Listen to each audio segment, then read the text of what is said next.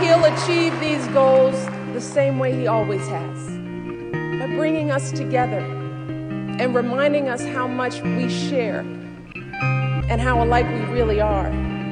You see, Barack doesn't care where you're from or what your background is or what party, if any, you belong to. See, that's just not how he sees the world.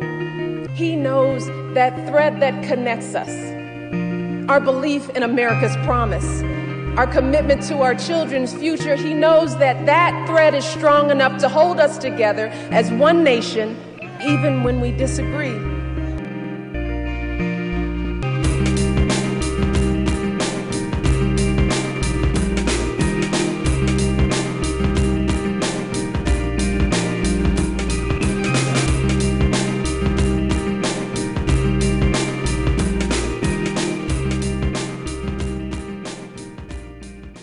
Welcome to Achieve Great Things. This is episode 16. This is your host, RJ from Hadaway. We appreciate you all listening.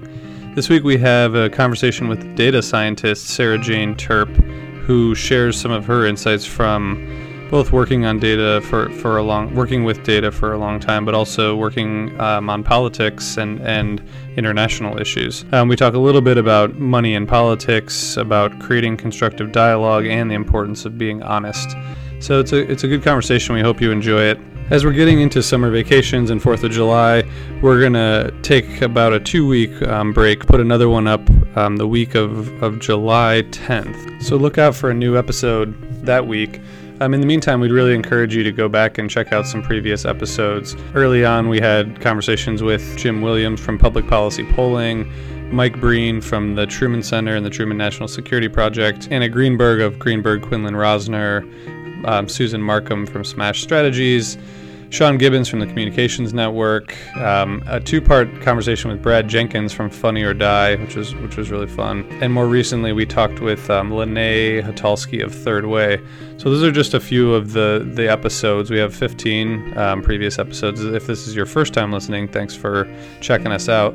But for those of you who've been listening for a while, go back, check them out. I think they're all still really relevant. As we're reflecting back on these first 16 episodes, we really hope that you all are taking constructive insights and ideas away from this podcast, and we hope that you're able to put them to use in your own work. The only way we know if you are indeed benefiting from this is if you let us know. So shoot us an email at podcast@hadaway.com or get in touch with us on Twitter or Facebook. Let us know what you think. Send us suggestions, ideas, and thoughts. Always really more than happy to get those. So we'll see you back here the week of July 10th, and in the meantime, we hope you enjoy this conversation with Sarah Jane Terp. Have a great week. So I'm here with Sarah Jane Terp, who is a data scientist and who has done a lot of kind of different kinds of projects that we're going to get into. Some of them touch on communications and politics and other topics. But Sarah Jane, thanks for joining. Oh, thank you. Can you just give the audience a little bit about your background and how you ended up where you are? Today, I have always had lots of side projects. So I have, for the last 6 months, had a side project of working on a gubernatorial campaign for a progressive candidate, Bill Brennan, in New Jersey. Okay. I had to drop a bunch of side projects to do that, but my day job is as a data scientist. I'm a data scientist in a credit agency. So I spend my days working on financial data, and as a hobby, I spend my evenings working on other types of data. I got into this, just a friend of a friend called me and just said, you've got 2 minutes to decide whether you want to get involved in something. Do you want in on this call or not? And I went, yes, because I'm always curious, and ended up on an American political campaign. You can hear from the accent that I'm not from around here. Yes. But the reason I got called in was because I've been working on data from countries around the world for years. I was a crisis mapper, which is one of the people that sets up teams and gets information during disasters. But we also worked on disasters, we worked on election violence, so this touches on elections again, we worked on conflict, so there was a lot of that. There is an environment, there are people's beliefs, and people are expressing themselves through social media. How do we map that and make sense of that? How do we alert that things are happening? So I was used to running virtual teams, I was used to handling uncertain political data, so I guess it made sense. So I got dragged in to help with the data sets. Being a progressive candidate, it seems to mean that you're the person with the least money in the room. That's usually how it goes, yeah. Yeah. Sometimes there are exceptions, but yeah. Yeah, there have been. There have been a couple in Jersey recently where there's been a lot of money involved. There's this gubernatorial campaign that was quite staggering amounts. For instance, you don't get into the official debates if you don't raise $430,000, which, if you're a progressive on progressive platforms which are slightly controversial, gets to be difficult. The problem with that is if you don't get in the official debates, you don't get the news coverage, you don't get into the New York Times list of candidates, you don't get that visibility. Given that this is the first time that you've worked on an election in the U.S., just kind of what you've learned over the past, year, I guess, from the 2016 election, but also the primary election that you just worked on. And I'm sure that you're thinking about that from a sort of data scientist's point of view. Actually, a lot of my background, I say I'm a data scientist, but my original background was artificial intelligence and looking at belief systems, so both human and machine belief systems. So I see a lot of the world in terms of robotics and AI. And what I started seeing were things that were very classic to me. So looking at the national elections, what I was seeing was these separations into types of belief. You had people who were very black and white in their truths. Things were true or they weren't true. You had people who were more gradated in what they believed. And it did seem to be, extreme right, extreme left were very much in these truths. And they were just these people keeping their heads down in the middle, thinking about these shades of grey. It seemed to be quite vicious. I've not seen... It reminded me so much of some of the elections I've seen in developing world countries. In what way? What are the similarities? The power imbalances, just this enormous amount of being driven by money. I think looking from outside, Citizens United seemed to change the operating units of the country from every man has a vote, sorry, every person has a vote. Say, as a woman, damn it. Right. But this idea of human beings as your units of power. So you all have a piece of power, you all use that piece of power, to companies being the units of power. So literally, a company can buy people's belief sets. There's been research recently on just how little it costs to buy or to sway an election. I mean, talking tens of thousands of dollars. And that is pretty terrifying. The fake news, to me, it's not just fake news. It's about disinformation. So this idea of the differences between misinformation, where people will tell you something that isn't necessarily true, or is a slant on the truth, but they believe it. They believe it to be true. It's not a deliberate intent to deceive you. Against disinformation, and I saw a lot more disinformation where people deliberately lied, and they were deliberately lying for money. The Macedonian kids were getting money off the election, off people's emotions, and possibly also you got other countries getting involved with this idea of disinformation. So just the sheer emotion that I was seeing, the sheer people in their corners shouting at each other. It just seemed so hard to heal. I guess I come from a country where people know that they'll stand in Parliament and shout at each other, but at least they'll go for a beer afterwards. It seemed to be that sense. Yeah. What's the difference, do you think, between... it's interesting because, let me just step back, I guess. You worked, I know some of the work you've done with Ushahidi and others internationally, which if people don't know what that is, it's an organization that make elections and voting and all of that more transparent and democratic and accountable. It sounds to me like what you're describing is that the U.S. elections reminded you that the way we do things here is not actually that different from countries that we would probably traditionally think of as very different from ourselves in Africa or other parts of the world. Is that kind of what you're getting at? Absolutely. Money-driven dictatorial systems, yes. That's amazing. Yes, looking at it, and it was genuinely, a lot of my friends were going, should we stay here? Should we just leave the country now? It really was looking like that sort of choice. And do you think that's, you mean, so when you say choice, you mean that both candidates in the American election offered a similar, not just because Trump was elected, in other words? I think Trump being elected, I have a lot of progressive friends, so, but there were also friends on the other side. It was just this very, from pretty much every direction, a sense of impending doom. It all seems to come down to just these big blocks of being able to buy votes. Well, yeah, that's interesting because that's, I think that's a criticism of both sides, right? You had people like Russ Feingold and others who made it their life's work to try and counter money in politics, and really it's kind of gone backwards, if anything. What is the difference between U.S. democracy at this point and a country in Africa that you've worked in? Well, let's think.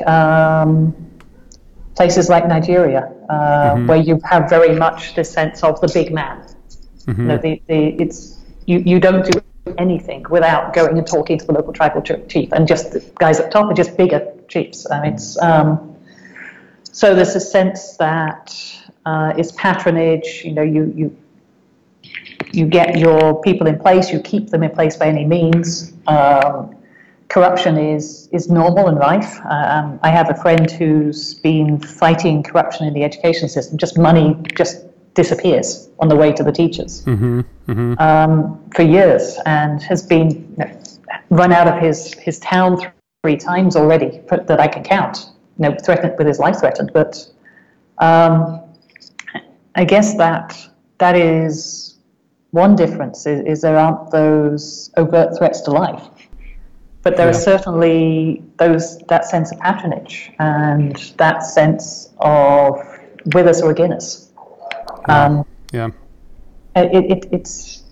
It's concerning for one of the biggest, most well-armed and powerful nations to be at that state. What do you think? I mean, not there's any silver bullets, but what do you see as opportunities to either counter that or maybe using, I don't know, I don't want to put words in your mouth, but so I'll just leave it at that. What do you see as signs of, potentially countering this or opportunities that you think progressives can take advantage of?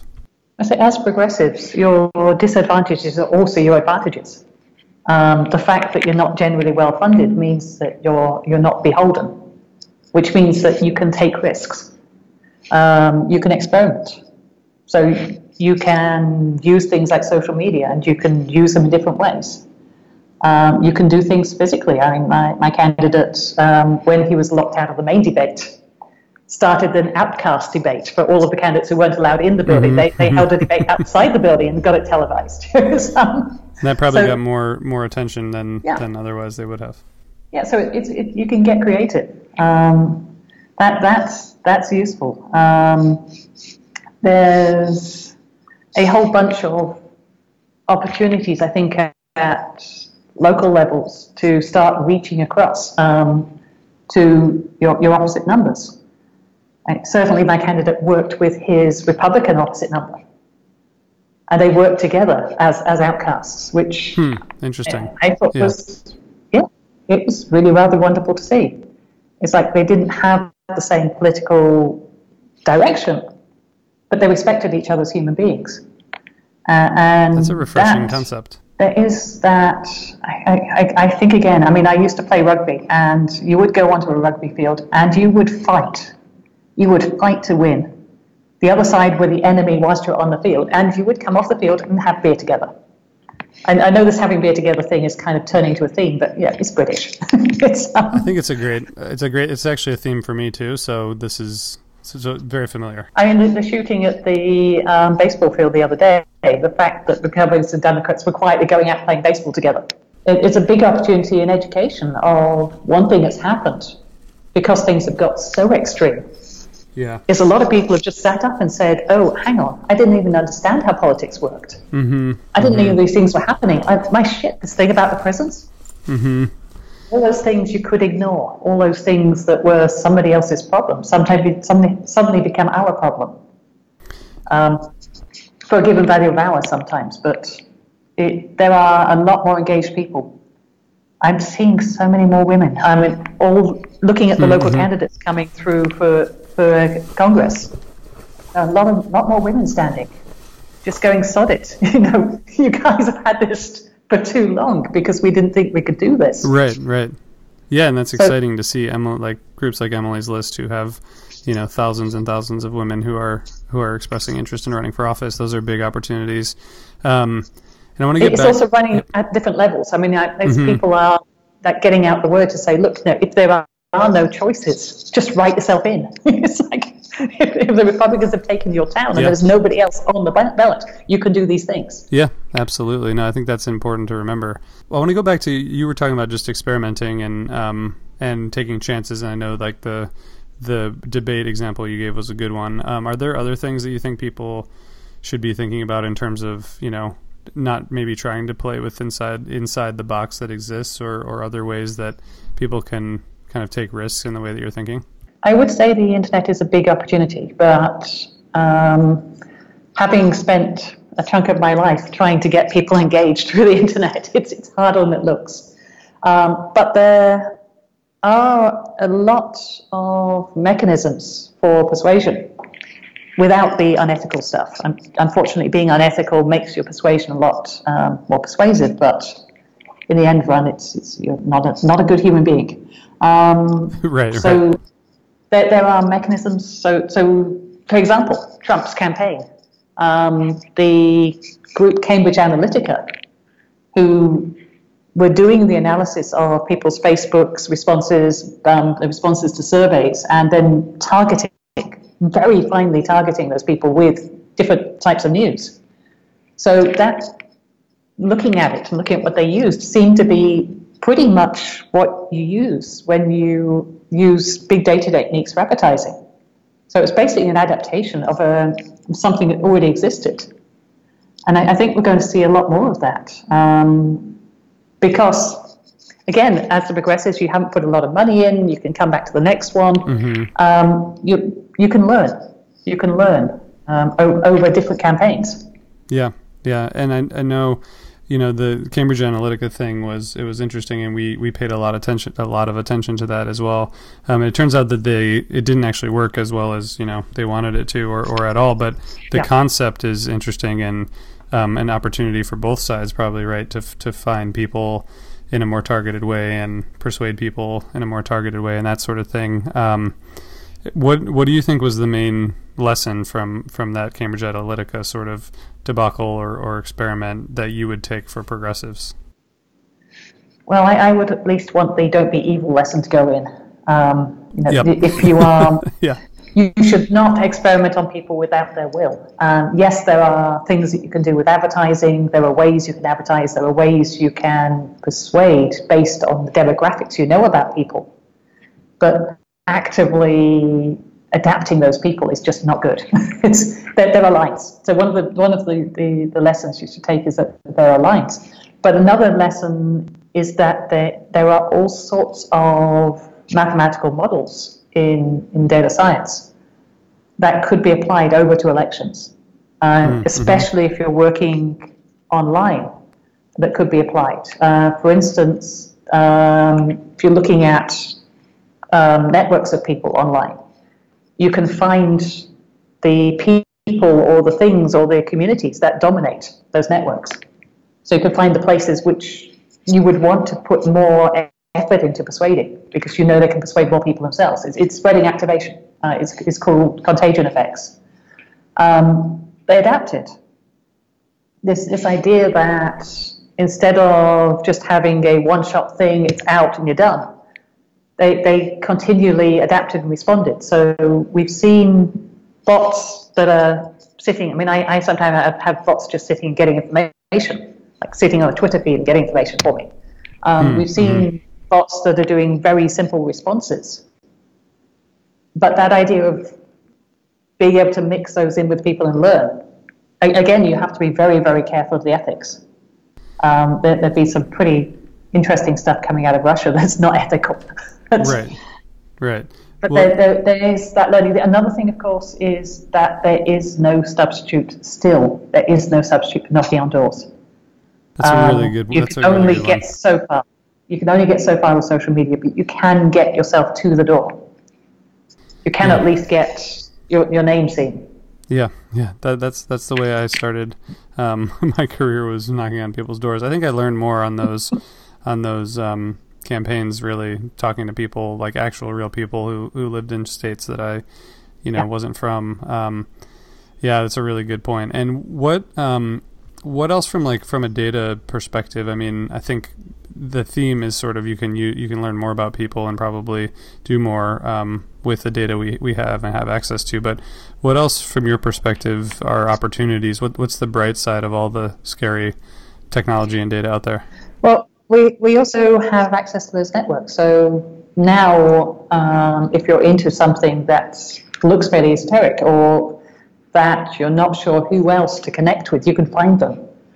So Bill's campaign, again, taking risks. He covered what would be, for a nice, safe campaign, risky topics, like the legalization of marijuana. So just creating an industry around marijuana in New Jersey, because it's worth money, because people really shouldn't be going to prison. So there were discussions of topics that were harder to address. But environment, he found an original wind farm. There was a combined alternative energy scheme for the whole East Coast that got blocked by our governor.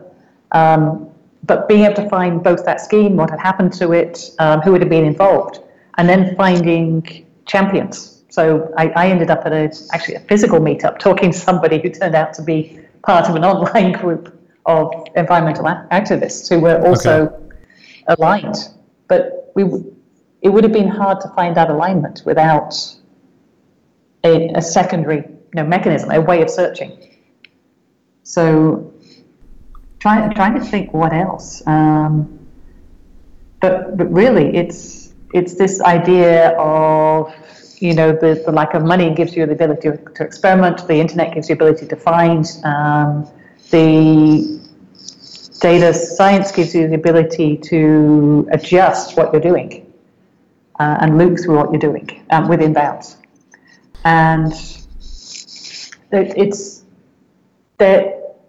it feels almost like a country is going through its teenage years. You get about 200 years of stability, and then it's like everyone forgets how they got stable in the first place. All hell breaks loose for a while. French Revolution, Industrial Revolution, Chinese Revolution took a little longer. Hopefully this isn't going to be a revolution. But there's certainly a rediscovery. There seems to be a rediscovery. And it feels like we're at that rediscovery stage. I'm not sure I'm being full here. No, I think you're right. I mean, to me, it goes back and forth. Some days it feels like sometimes it feels like we're making progress and there's more people engaged than there were before and people are positive and excited. And then some days it feels like the world's coming to an end. So I think it depends on the day a lot of times. But what you're saying makes total sense. I'm wondering what you would tell communicators who are trying to do a better job of communicating with their audiences, just from the things you've learned recently. What's a tip or two that you would give to people who are communicating on a daily basis at a nonprofit or a foundation or something like that? Part of the reason I got into crisis mapping was because at the time, especially places like Haiti, we were seeing population affected by disasters and who weren't being listened to when people turned up to help them. So you had things like Swedo, stuff we don't want. It's like they're having high-heeled shoes dumped on them. It's like you're in the middle of disaster and you don't need stilettos. But there was also this disconnect between the people who were trying to build policy on a community and above level, and the individuals affected. So one thing I'd say is listen. Listen to what people need. Trust people in what they need. And also go grassroots if you can. If you see people who are capable, who are starting to organize, who are already organized. One of the worst things about the Nepal earthquake, the recent Nepal earthquake, was seeing a little local group who were doing amazing work, incredible work, coordinating, mapping, getting stuff together, that couldn't get funding because nobody from the big funders trusted them. But they did trust the big agencies who went in, took a huge amount of money and did a lot less work. So yeah, trust your communities, understand what glues people together. Listen to people you don't agree with, because they're your constituents too. Yeah, that's a really... And even though, even though they may vote in the opposite direction, they might yet vote for you, and if they don't, if you end up making it through, you're still responsible for them. Yeah. They're still your constituents. Yep. Even the people who... Yeah, that's something that a previous guest said, which I think is a really important point, that the people we're fighting for might be against us, and we might be tempted to, call them names because they don't support the same things we do, but those are the people who can benefit from what we're actually trying to do. I think it's really important. Last question is just from a kind of international perspective. You've done a ton of work overseas and in the international community. Are there any lessons that we could learn from the way politics and communications, is done in other countries? I think most people think that we are the place to look for lessons, but are there lessons that we could learn from the way people do it elsewhere? Be honest with yourselves about who you are and what you do. Americans are incredibly good at front, what we call front in England. They're very good at projecting an image that everything's fine, even though all hell's happening behind it. But sometimes you have to look at yourself, and you have to look hard at yourself and hard at who you are and what you are. Just look at something like insidious racism in this country. It is just underneath almost everything that happens in this country. There is this sense of some people are different because of the color of their skin, because of the history of that color.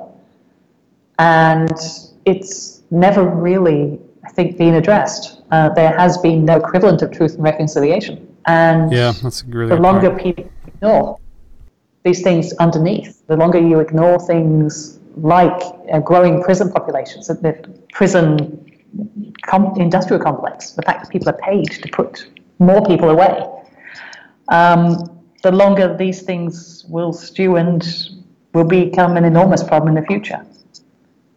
Actually already are for the people who are involved. I'd say honesty, transparency, a willingness to work with people who don't necessarily agree with, but respect as humans. That's great. That's a really good thing to remember, and something that I don't think we do enough. It seems simple, right? But it actually is. It's something we need to keep repeating and reminding ourselves of. Mindfulness is hard. Just being honest with yourself is hard, because you open yourself up. It's emotion again. You risk, but you have to take those risks to become a better set of humans. Yeah. That's the old hippie me talking, really. Well, yeah, that makes sense. Well, Sarah Jane, we could talk, I think, for a lot longer, but I think we should maybe leave it there. But I think those points that you make are really important, and thank you for your contributions and for joining us. No, thank you. That was fun. And how can people reach you? Twitter, Facebook? Bodaceacat, Bodaceacat. Awesome. Well, Sarah Jane, thanks so much for joining us. Thank you. Thanks again for tuning in to Achieve Great Things. If you like what you hear, subscribe on iTunes and give us a review there. Shoot us an email at podcast@hadaway.com if you have thoughts, suggestions, comments. Thank you very much for listening. See you next week. He'll achieve these goals the same way he always has, by bringing us together and reminding us how much we share and how alike we really are. You see, Barack doesn't care where you're from or what your background is or what party, if any, you belong to. See, that's just not how he sees the world. He knows that thread that connects us, our belief in America's promise, our commitment to our children's future. He knows that that thread is strong enough to hold us together as one nation, even when we disagree.